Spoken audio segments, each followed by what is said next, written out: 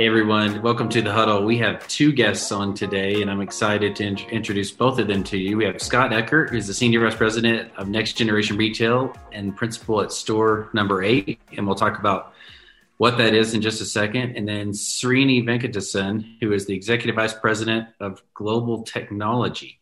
So both are working in technology and innovation and the customer space, and the list goes on and on. But now, Srini, thought maybe we'd start with you. You've got a global tech team. You chase the sun in terms of how you develop, you and your team, and how you work. You've had a career in tech in Silicon Valley. So start with your career and what brought you to Walmart. It's the reason I started in Silicon Valley, because I was an electrical engineer, VLSI designer to start with. So I was building chips, and some of the chips that I built are in the Mars Pathfinder. That's why for every person who came from India, Silicon Valley was the dream if you're doing anything in Silicon. So I ended up there after doing my master's in University of Louisville, Kentucky. So started there, and then I realized that if I had to do a startup, I can't be in the Silicon space. So went into software and landed up with eBay. And the eBay was where the e-commerce 1.0, right? There were two commerce at that time. One was marketplace, the other was retail. It was divergent. So we started there. And then I moved on to more roles at StubHub, which was a vertical marketplace in tickets, buying and reselling, where I was the CTO and CPO for 5 years. And then I decided to go to a startup world. I went to marketing automation software called Marketo. And took it public from being a small company, so which has now been acquired by Adobe right now. So it's been a great journey. So when I went through that, and then I did advertising at Yahoo, where I was responsible for about $3 billion in ad revenue at Yahoo. Then the e-commerce bite came back. I wanted to do the next generation e-commerce, and Walmart came calling. And I felt Walmart is the right place for e-commerce 3.0, which is marketplace, retail, plus omni. So that was the dream for which I came to Walmart, and it's been a dream ever since. That's great, and we're an interesting blend of a lot of things you've done in the background. We have an advertising business that's large and growing. We've got a growing e-commerce business, and then we have our physical environments where we've got over 1.5 million associates who are now using the products you and your team build all day, every day, and it's making a real difference. So excited to have you in this position. We get to talk a lot, and glad to get to introduce you to more of our friends who are watching. Scott, maybe same question for you. You've had a long, interesting career, and I'd love to hear the same. What got you from where you started to where you are now? I could do the same trend that Srini talked about, the internet and a whole set of tech companies thereafter. I went to undergrad at Stanford, when it became a strategy consultant, then went to Harvard Business School, and then got the tech bug and joined Dell. This is back in the mid 90s. And I was an early internet entrepreneur. I built the Dell e-com business, which at the time was the world's largest e-com platform in the internet 1.0 days at least. But I was bitten by the entrepreneurial bug and actually left Dell and went out and became a CEO and started several companies in different businesses, mobile devices, robotics, consumer electronics, and went through the cycle of starting from scratch, building a team, raising venture capital, scaling up the business, and then ultimately selling it. And I found myself at the end of all that, after about 20 years as an entrepreneur, I was briefly in venture capital. And I still had the bug to be involved in lots of different entrepreneurial activities and help coach and guide entrepreneurs to go build businesses. And I found this opportunity at Walmart in store number 8, which is very much around encouraging a set of entrepreneurial investments for Walmart and helping to build new technology. So it felt like a little bit of being an entrepreneur. It felt like a little bit of being a venture capitalist, and all about Walmart and Walmart's customers. It all comes back together. And there's a story behind the name store number 8. Do you mind to share that really quickly? First, store number 8 is a name. It's actually not a store. Right. We borrowed the name from a store. So Walmart's 8th store was in Morrilton, Arkansas. And that was the source that Sam Walton used to test new ideas in the early days of Walmart. And so we've sort of borrowed that name as a brand. It's it's a nod to the past and Walmart's innovation history, while we're, of course, be very focused on the future. That's right. So we have an entrepreneurial history, and we encourage people to think about how we perform and transform at the same time. But, at times the jobs are big, and you have time to perform, and sometimes not every role and not every person and not every team has the time to try to transform the same. So hence the reason that store number 8 exists.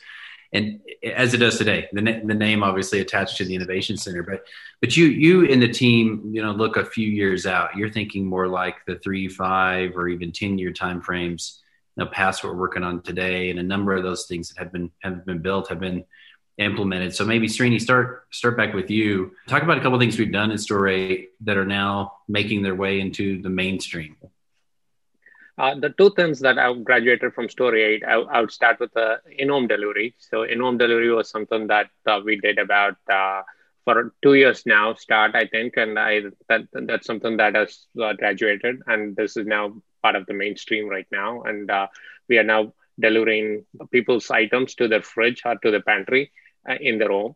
So that was one of the Store 8 ideas. But the other one that recently graduated is what we call intelligent retail lab.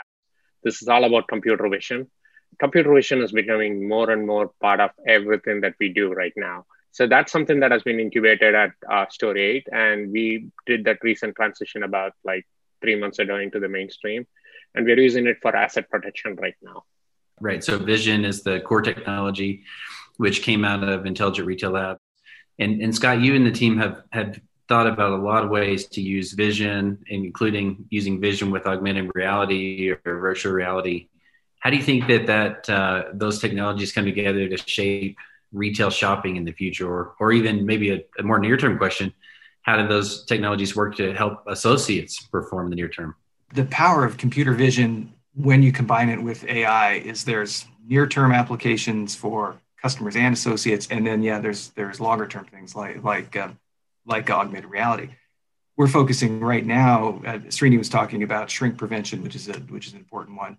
We're also focusing on detecting out of stocks and inventory levels and freshness of produce, which are all things that customers inherently want, and computer vision is a great way to go test that.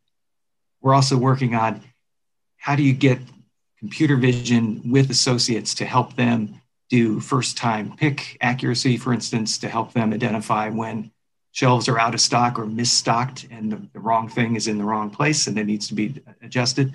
All of that is the blending of computer vision in a store with the artificial intelligence on what the store is supposed to look like, or computer vision looking at a banana with artificial intelligence on what that banana is supposed to look like when it's fresh. And those sorts of things make it very easy for associates to do their work and for us to deliver our services right back to customers.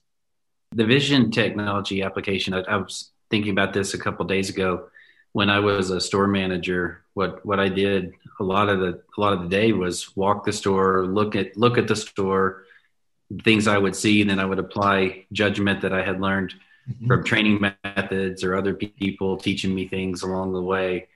But it's time consuming. The super centers are about 4.5 acres in some cases, and it hundreds of people in them, and the demands on a manager's time or an associate's time or a team lead's time they're high. So they've got a lot to do. And if we can help take out the number of times you have to run to the front, to the back, or to get something, to get a question answered, it's really helpful. And, one of the things to think about for computer vision is it can only see what we see, and then we can interpret it. So there are things that we can do, and some limitations, but I'd love to hear about, Srini, how you're thinking about then the associate experience and things like VisPick or helping associates be able to get more done in a day with less friction. As we think about computer vision, what it does is, like you said, it's seen what we have seen.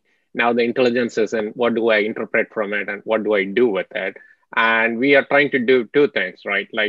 Especially when we do VisPick and we're doing it in the back room of the store, you are seeing hundreds of cases, but then to be able to isolate that one case that you need to pick, that's where the computer vision with the intelligence behind it, and then an augmented reality which projects it back on the device, on the case that needs to be picked, makes it very easy for that associate to just pick it and go, right?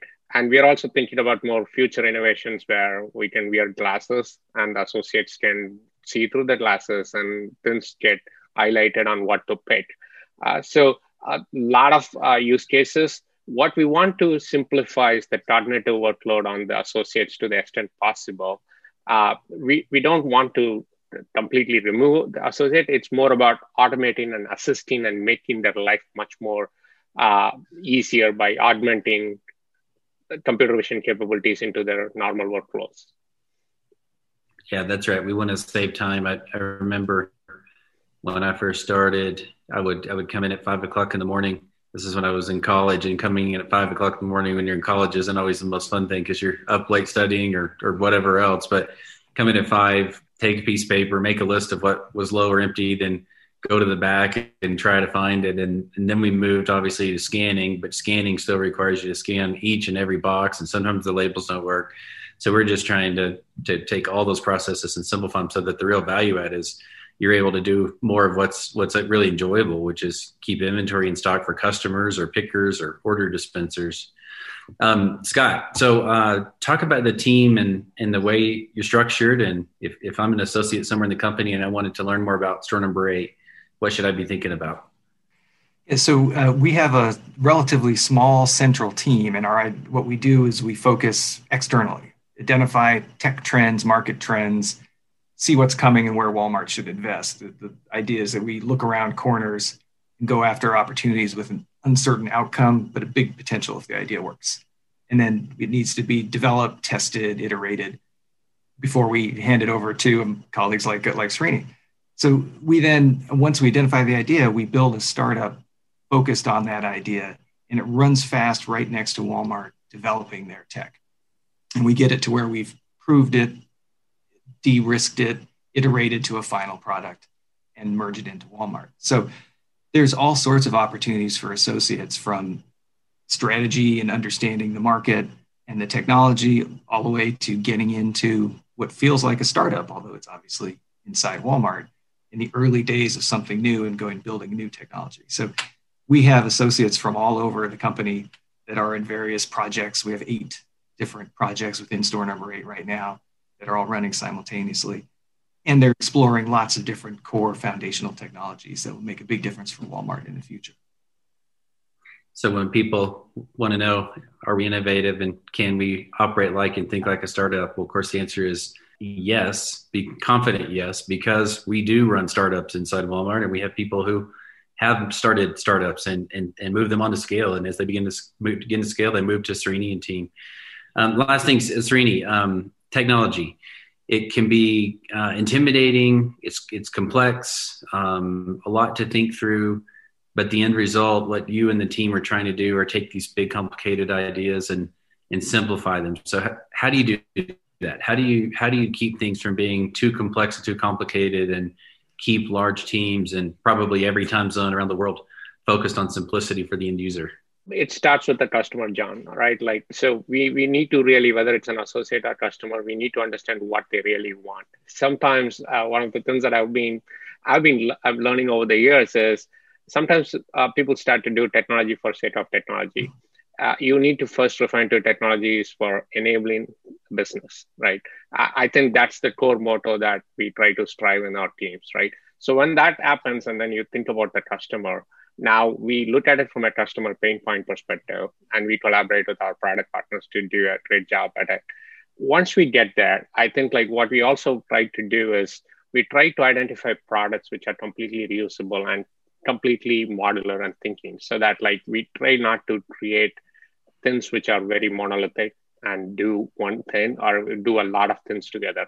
So we break it down into components, and then we try to make sure that we orchestrate it in a nice way so that we have functionality. I always call it, break it down to the physical level of what somebody is doing and try to then say, what can technology do for you, right? And then you can help them to assist, inform, or automate depending on the needs. And that's the other right thing that you have to do is you cannot expect, the analogy I use is, you don't want to give a pilot an autopilot in a plane, but take away all the display controls. That's making them trust too much. You still have to show them all the info, but then you take the chore out of it, cognitive workload out of it, but they're able to engage anytime. So those are the core principles that we do, and we try to build software as a service. So if we can do all that together, what happens is once it's modular, once it's broken down, we can do it over the multiple time zones. It becomes very easy for us to build this separately, and multiple teams can go at speed in parallel.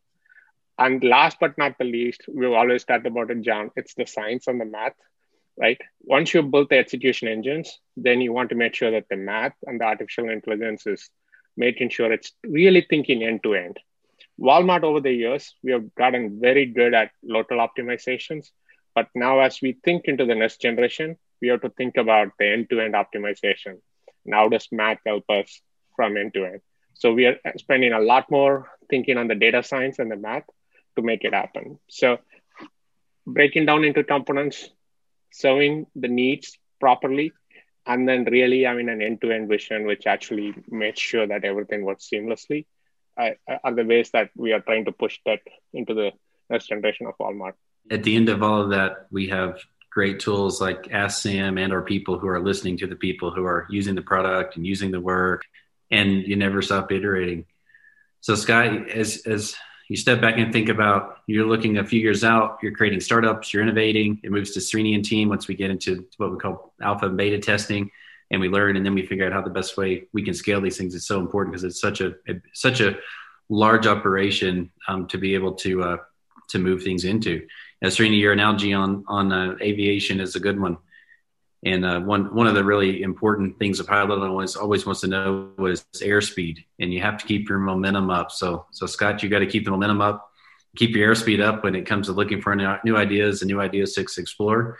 And Srini, we got to keep our momentum up. This is a business that almost runs like a sports team. Momentum really matters, and when it's really good, it's a lot of fun. And if it slows down, it can become tougher. So we've got to keep looking way out and then managing the short term. But I just want to say, thank both of you for coming on, and thank you for what you're doing. Your teams are making a difference in both innovation and scaling. Thanks a lot. Thanks, John. Thank you, John.